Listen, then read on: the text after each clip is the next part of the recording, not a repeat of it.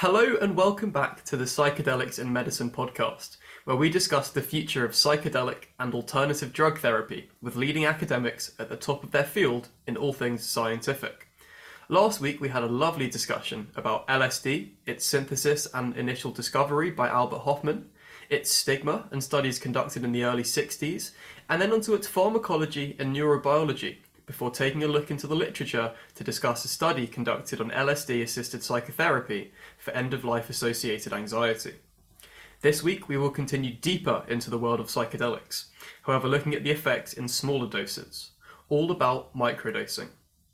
Hello, I'm Ben Claydon, student at the University of York studying natural sciences specialising into neuroscience. I'm also the president of my university's Psychedelics in Medicine Society.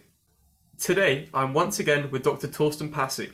Dr. Passie is a German psychiatrist, professor at Hanover Medical School, and is an expert in altered states of consciousness. Torsten has performed clinical and experimental studies with numerous psychoactive and psychedelic compounds, including LSD, psilocybin, laughing gas, MDMA, and ketamine, and has published multiple books on psychedelics and entheogens.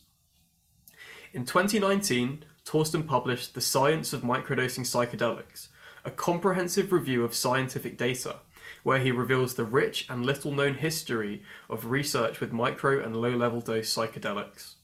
The over 200-page book has been revised and recommended by David Nichols, the leading LSD scientist, and leading microdosing expert James Fadiman. Welcome back to the show, Torsten. Welcome. Thank you for inviting me. Right. As always, we have a lot to get into, but to start off with, are you able to give us a little bit of the history when it comes to microdosing and its involvement within the therapeutic and medical industries? Yeah, okay. So in respect to the history of microdosing, there is much more to be known than it is known right now. And to begin with, we have not very much evidence, virtually zero, that indigenous tribes or so have used microdoses in their rituals. However, there is a Mexican tribe in northern Mexico which has used very low doses of a mescaline-containing cacti for making them better runners, because it also the cactus contains also some amphetamines, and so they have used very low doses of these amphetamines in combination with mescaline to make them better runners. So that's, to my eyes, the only evidence I've found in respect to indigenous people microdosing or taking low doses. However, then you might know that the LSD discoverer Albert Hofmann took his first trip in his laboratory, his first intentional trip in his laboratory, and it was a dose of 250 mics, a very low dose thought at that point of time because no other medications were active in that range, but it was in fact a high dose of LSD or a higher dose, 250 mics. So when he felt the first effects, he was becoming anxious that he might go crazy forever. And so he panicked and was driving home with his bike.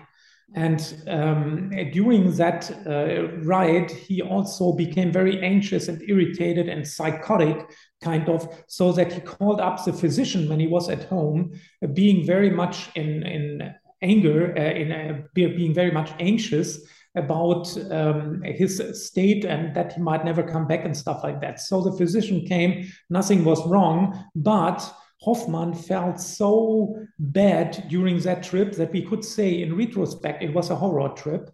And therefore, he communicated that result to other researchers which were interested in LSD, but they, because of his initial high dose trip, they used very low doses. So the first systematic study at the University of Zurich in the mid-1940s was going on with 10, 20, 30, and 50 micrograms, not higher doses. And they have found some significant effects, especially in respect to psychotherapeutically relevant phenomena like regressions, upcoming of memories, intensification of emotions, mood changes, thought alterations, alterations of associations, and so on, so that this very low dose study became the initial ignition of the therapeutic use of LSD because of these phenomena appearing in these experimental series. This was the beginning of, if you want, microdosing or mini dosing in a way, but it wasn't intended to be for that purpose. The next time I came across microdosing was with a German psychiatrist who cooperated closely with Albert Hofmann, and he was treating patients with lower doses of LSD in the range of 50 to 100 mics. But what he did is he gave to some of his patients, that was published in his publications, he gave to some of his patients doses of 10 or 20 micrograms to take at home and see what will happen, and that they might get better or might get a little bit more, how should I say, a little bit more soft, so that psychotherapy can gain more impact, so to say. That was his idea behind it. And what he found is that very few of his patients kind of got better from his view. This was not a placebo-controlled study, but it was interesting that we reported these results. So the next study was going on with the American military. So why did they test so low doses, you could say? But interestingly enough, you might know that the CIA as well as the American military, they were out for interrogation drugs, so that people may be weakened in their willpower so that they can extract more information from them. That was one goal. The other goal of the CIA and the US Army was, how can we inebriate a mass population by spraying, for example, LSD as an aerosol over a city and making people unable to fight. And I guess, my best guess is that the American army also did these microdosing experiments to find out what will happen to a person which has a closed door and a closed window at the point when the spraying was going on over the city. So what happens to people which just have absorbed very little amounts? They also have to think about that. We know what happens to a soldier. You can look that at YouTube. If you put in soldier and LSD, you will find some crazy going soldiers which kind of climb up trees and talk to the birds and stuff like that. So they go really crazy with higher doses and can't follow commands anymore and so on. But what happens to a person who has just absorbed a little tiny amount? Is he also going crazy? Is he also pushing the wrong buttons? Is he also confused? Or can he act even better? For example, could be also a possibility in that low dose range. What they have found is, in a methodologically not really good study, but they were really putting effort into doing a kind of controlled study. But what they have found is that your pupil diameter will change even with 8 mics, what suggests that there is a certain impact on the body in these very low doses. In respect to psychological reactions, they came to the conclusion that below 15 micrograms, the people can't really tell if it is placebo or not. So 20 mics may be a threshold dose for LSD, for example. With psilocybin, it's more around 3 milligrams, this dose. Yeah, these were the experiments by the Army. No, it's not complete, because there is a rather unknown trial which has been conducted in the Army Chemical Trial Center and Chemical Warfare Center. And what they have done is they gave the people 35 micrograms and let them play chess. But what they found is that there were some people without any change in respect to their chess playing, but most of them were getting lower results with the LSD in their blood or in their hand. Yeah, that was, yeah. And then there were a lot of very low dose experiments for experimental reasons during the late 1950s until the end of the 60s. These results and studies in respect to outlining the studies and so on can be found in my book in a very detailed fashion. These studies have been mostly conducted in the range of 25 to 50 micrograms, and virtually all of them have found deficits in respect to measured normal performance, in respect to reaction time, visual attention span, and stuff like that, and verbal memory, and so on. They found all decrements instead of better performance or so on. Just one aspect, which is a more primitive cognitive and neurocognitive measure, which is kind of reaction time and psychomotor performance, can in some people be enhanced by a very low dose of LSD, but just by some and in an irregular fashion and on very artificial measures. Yeah. Otherwise, you only find so-called deficits.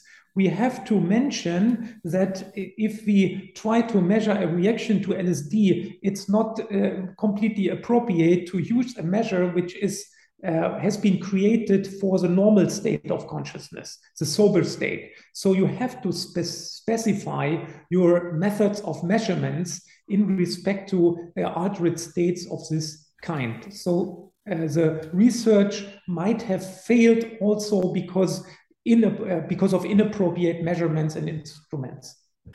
We could also, sorry, Ben, we could also mention the most recent research into microdosing when Jim Fadiman published his book, The Psychedelic Explorer's Guides, a few years ago, where he had a chapter in there where he's discussing very low doses of psychedelics because he had heard about it, especially that Albert Hofmann, the discoverer of LSD, might have used lower doses in his personal experimentation.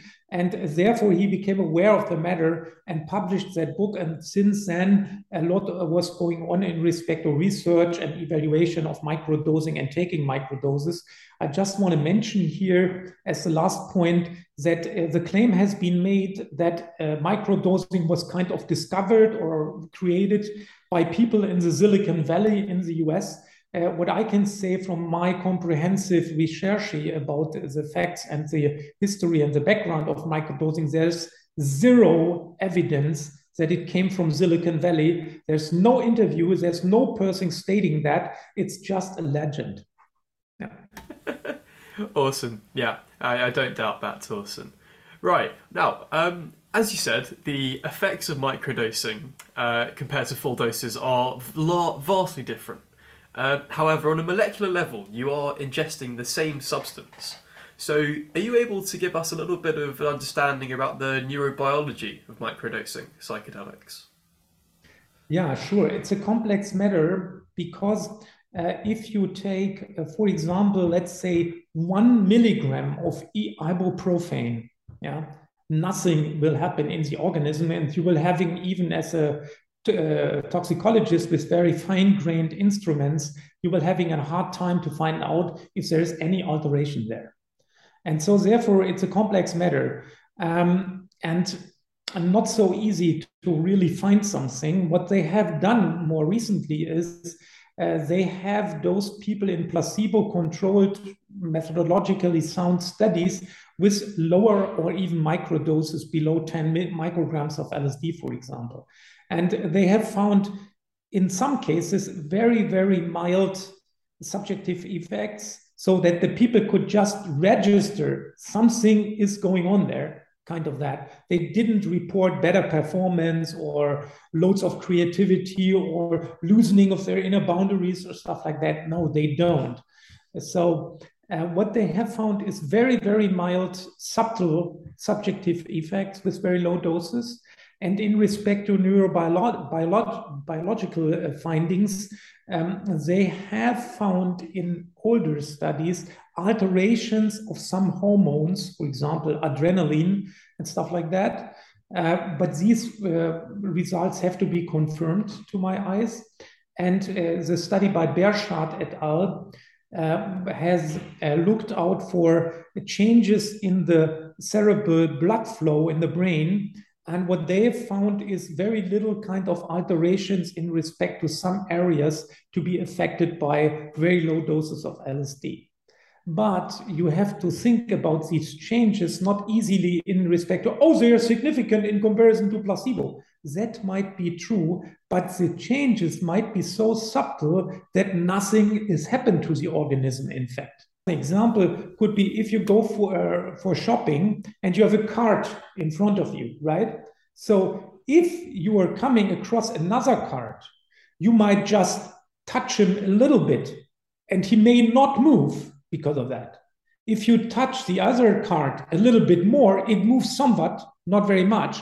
If you really throw it, then it would go far. So the high dose might be the throwing of the car. A lower dose might be touching it a little bit and giving something. A microdose might be there, but don't do anything. And this is what science is suggesting.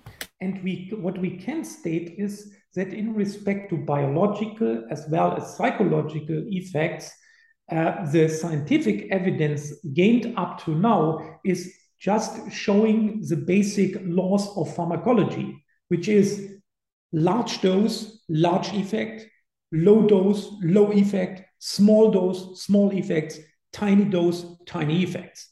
And this is what they have found in the studies. So there is no contradiction, no wonder around. Fantastic. That was a brilliant analogy with the carts. Awesome. Right. Is it right that it is called the cart? Yeah. Okay, yeah. Good. I wasn't sure about that. That was brilliant.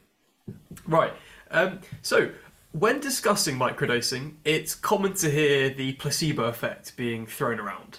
So to begin with, I'd like to take a look at a recent study out of Imperial College London by Balert Zaghetti, David Nutt, Robert Carhart-Harris and others, titled Self-Blinding Citizen Science to Explore Psychedelic Microdosing.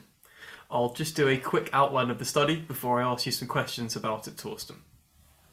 Participants, which were blinded, were put into three groups: a placebo group, a half-half group, or a microdosing group.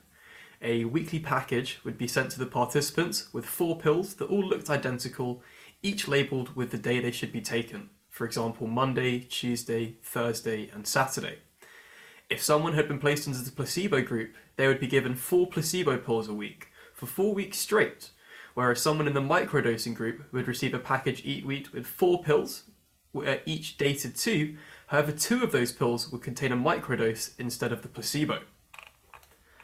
In this study, the placebo was an empty pill that looked identical to the microdose capsule. The participant size was 191, making it the largest placebo-controlled study on psychedelics to date, and the measurements recorded were acute scales in emotional state, energy, and creativity, as well as post-acute scales in anxiety. So Torsten, are you able to give us an overview of the findings of this study? Yeah, this was really an interesting study because these guys are really smart to my eyes, because they designed a study which can be conducted at home by people which are interested in microdosing. So the problem of a biased population, so a selected population, self-selected population of experimental subject, that problem has not been eliminated. So it might be true that much more microdosing aficionados, so to say, might participate in such a study than somebody who is not really confirmed about these effects. However, what they did is they instructed the people to do a self-blinding study and to prove if there is any impact of a microdose given on a weekly basis, a few times a week, on your subjective state. And what they have found is that there is no evidence from this study in respect to measures of creativity, in respect to measures of mood, and as mentioned by Ben, in respect to measures of anxiety in a subacute form. It means they have measured that a few days after the microdose, and even then there was no difference in respect to placebo or the no dose to the low dose, so to say. And therefore, these guys became quite skeptical that really very low doses might have an impact on the psyche and on psychological functioning, as well as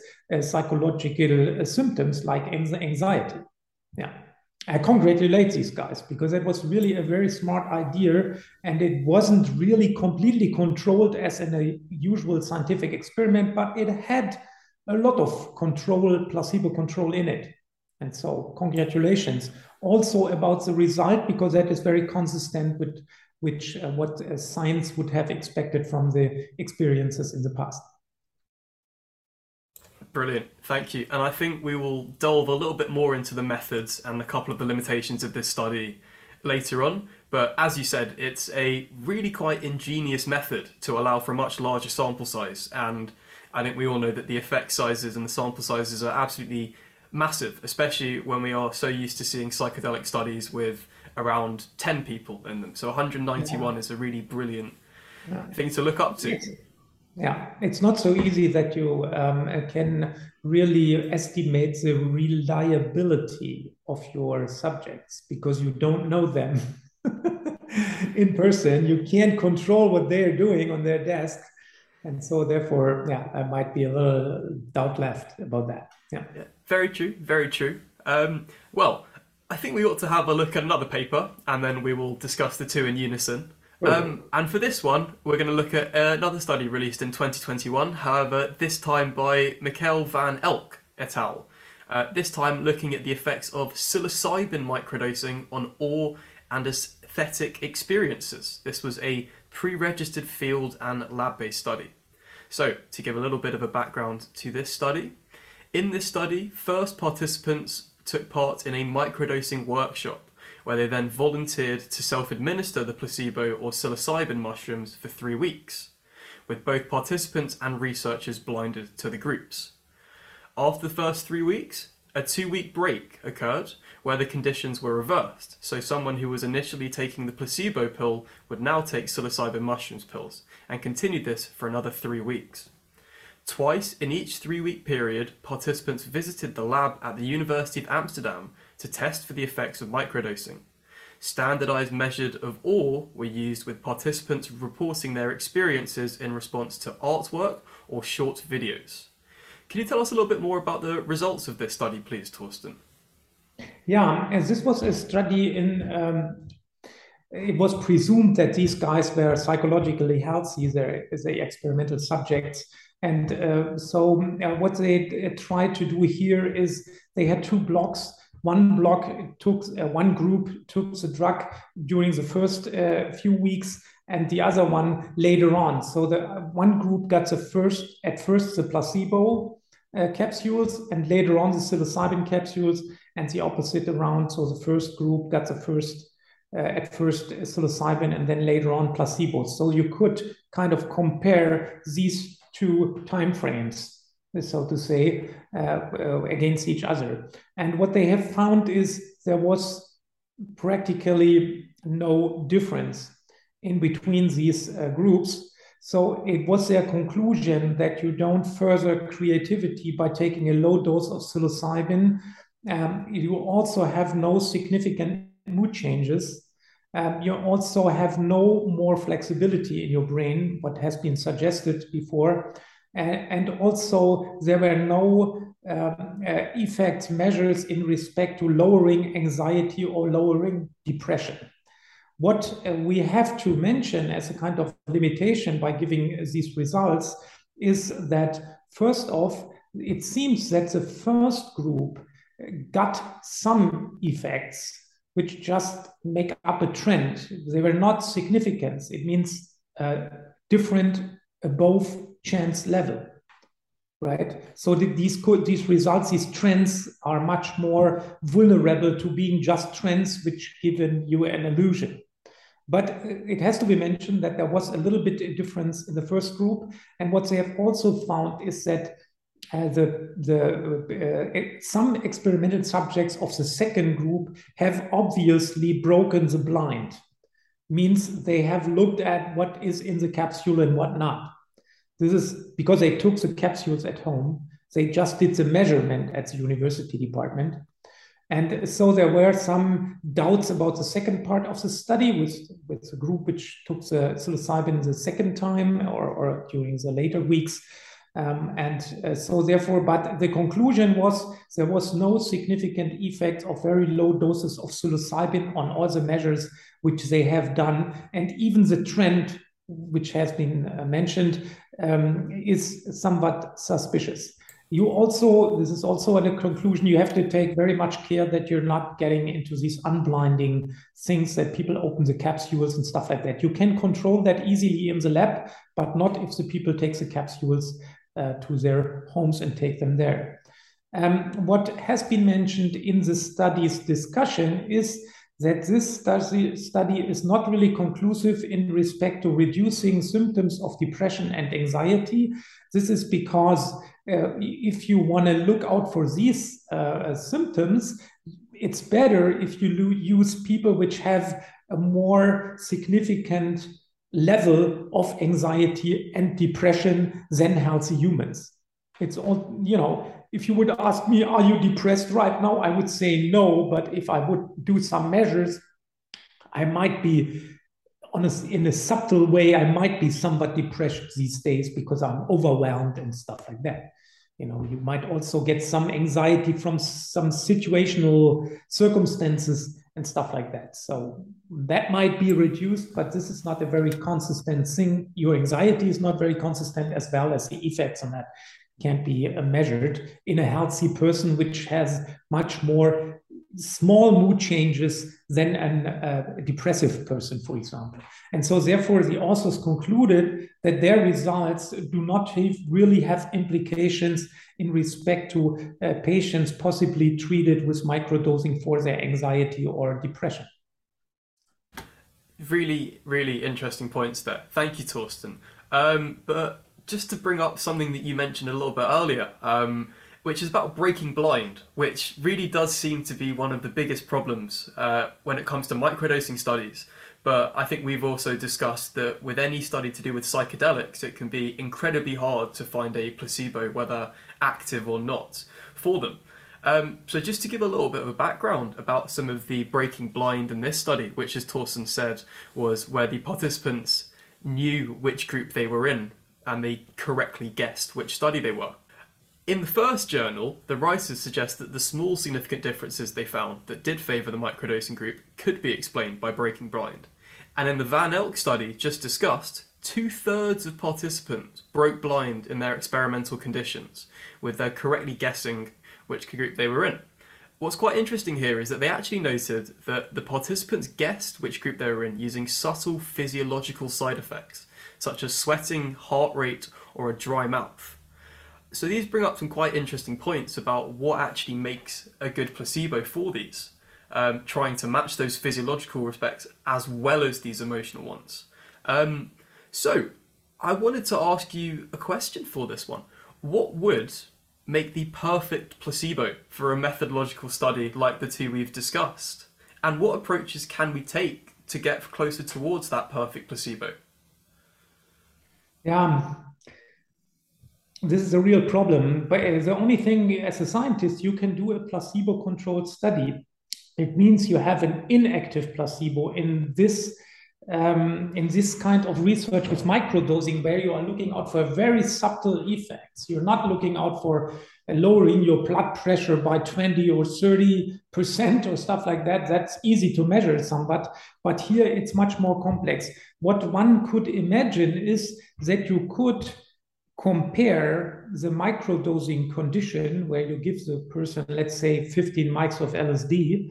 You could compare that to, let's say, 3 milligrams of amphetamine, because you really, from the research in the past, you may know really well what amphetamine is doing to the psyche of your experimental subjects and to their measures which you are giving to them, right?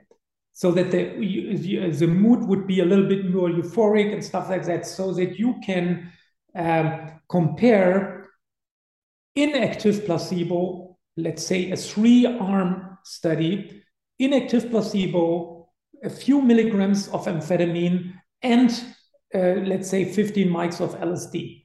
So that would give you a much better comparison, to my eyes. And also the people are much more suggested that they might get something which they don't know about. The amphetamine or the inactive placebo or the LSD. So that's also a better blinding condition, so that the people are kind of confused about what they might get. Yeah. And I'm assuming let me just mention a very bizarre study which has been conducted. It was a fantasy study which I have created, but later on I found that I'm not doing the wrong thing telling this story in my lectures, but it has been in fact conducted. This was a study, quite simple design, 70 patients with a pain condition, serious pain condition. And they were offered to partake in a study where they were given a placebo as well as morphine by infusion in a bed.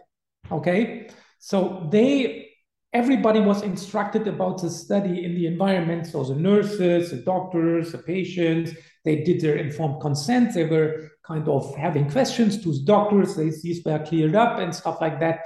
But what happened, unknown to everybody participating in the study, was that somebody changed the morphine infusions against placebo. So it means everybody of the study team and the patient was expecting to have half of the population on the morphine, half of the population not. But there was nobody, in fact, on the morphine because that was stolen, kind of, or exchanged. And so what happened is that after 30 minutes of the infusion, exactly half of the population got the morphine response and the other half not. There you can see that what they called at that point in 1985, that study was published, they call it the clinician's expectancy, manipulates the placebo effect. And with this study, you can easily see that the placebo response can be enormous. And so we as scientists have to be very careful to kind of as much exclude this effect from the real effect. And with this experiment, published by Gracely et al. in 1985 in The Lancet, you can see how much external influences can determine a response to a pharmacological agent. And we know with the psychedelics, set, and setting, how much the drug reaction is influenced by your inner state and by the environmental stimuli in respect to other people, in respect to the atmosphere, in respect to lighting and everything. And also your intention for doing what you're doing is also altering. And so it means it's much more context sensitive than, for example, a blood pressure medication, where you can much easier throw out the placebo effect out of your statistics. Yeah. But in this case, it's a very complex matter. And so if you ask me for an ideal study, I can't tell you one. This 3-arm study could be an alternative. What could be also interesting, and what has been done by Berchard et al., is to give different doses of LSD in comparison to placebo. So they had 6.5, they had 13, and they had 20, I think. So that is an interesting thing to compare these things, especially if it is a crossover study. So it means every experimental subject get all 3 doses and the placebo. You also have to put in regard that there are some learning effects also involved. So science is a complex matter, sometimes not really realized by laymen. Yeah, that's fascinating. Those are 2 really interesting methodological approaches. That's a funny study, isn't it? Yeah, that's mind-boggling. Yeah. And I suppose a lot of it kind of will come back to I suppose what we could call now the role of expectation in the effects of stuff. So I know that Dr. It seems from what we know now from the most recent studies in respect to microdosing, that the expectancy effects is guiding the pattern of reactions of the people, it seems. And there we are back at homeopathy somewhat, because you also have a very much of a placebo effect involved, so which is also in the medical terminology called unspecific healing effects. And if you can provide a ritual, a procedure, which suggests to the patient that there's something positive in respect to his healing is going on, then he might believe in it and might come out with a better outcome. Very, very, no, very, very valid point. But yeah, I have no doubt that the role of expectation and the placebo effect will be thoroughly researched within the next 20 years, as they are proving to be, well, incredibly, incredibly important within the scientific literature. But aside from what I hypothesize in the future, I'd rather hear from you. So, from what we've discussed, the science is skeptical when it comes to microdosing. But can you imagine a significant effect from microdosing in any way? Yeah, there are a few things to say about that. So one thing is that the people, the most serious ones I've spoken with about microdosing and its effects, and which have tried that, and they told me that in some situations it gives you another set. It means your mindset might be altered in a certain way, and it might be a little bit more wider, a little bit more open, stuff like that. Even if that might be very subtle, it could be a real effect. Who knows? What I've also seen is that two people which I've spoken to, which have microdosed every third day on a long-term scale, these guys have reported to me that they felt worse and worse and worse during these months. And both of them were eager not to do that again. And they felt kind of lousy. They felt irritated. They felt a little bit in between, a little bit anxious, a little bit depressed, a little bit irritated, a little bit confused, kind of that stuff. And so I think in the long run, there might be not a very good effect of microdosing. And another piece of evidence came from Fadiman's surveys, and because he reported that very few patients have done it for a few months on a regular basis. These were terminal cancer patients. They did it out of despair, I guess. And what is interesting to know is that during the first 30 days, nothing changed. Later on, from day 35 to day 50, the people got into much more mood changes than usual. Means in respect to both directions. So they got worse and they got better. The next day they got worse. 3 days later they got better. Then a day later they got worse again. So it's just the variability of your mood which might change with these long-term kind of effects. And to keep you informed about the latest developments, there are a few companies which are trying to do experiments with microdosing in patients with mental health conditions, depression, as well as anxiety. I'm not very optimistic, to be honest, that might go in the right direction, give very positive results. But as we can see with these long-term, even if that's just anecdotal evidence, we might think, okay, if these long-term takers of microdosing register some significant changes, so why should these people not? The mentally unhealthy people. However, there's also the development of tolerance. So the organism adapts to certain substances, especially poisons. And so, especially with LSD, you get tolerant in a day or two.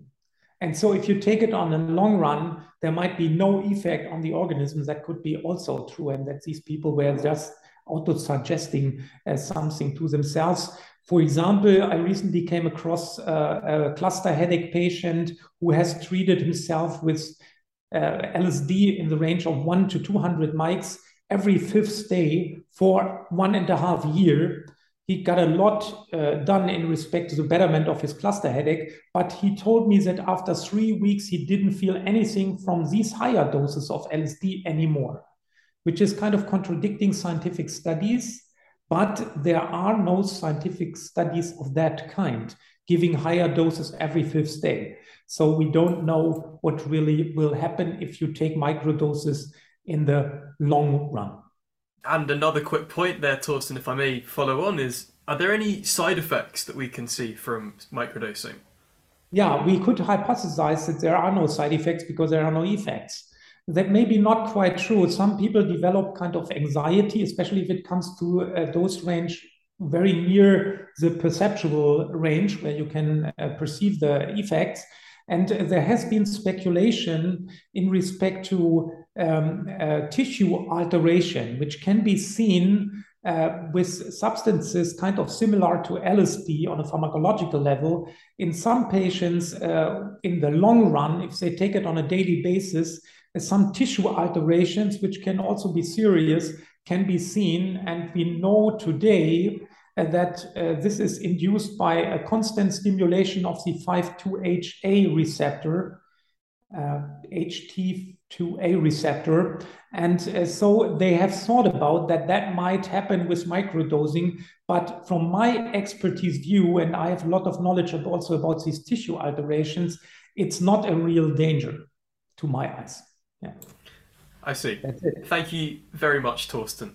So, this kind of brings us towards the end of the podcast. We've discussed a lot of interesting topics and literature, and I think if one thing's clear is there needs to be a lot more literature and science going into the understandings and underpinnings of microdosing, the placebo effect, and the role of expectations.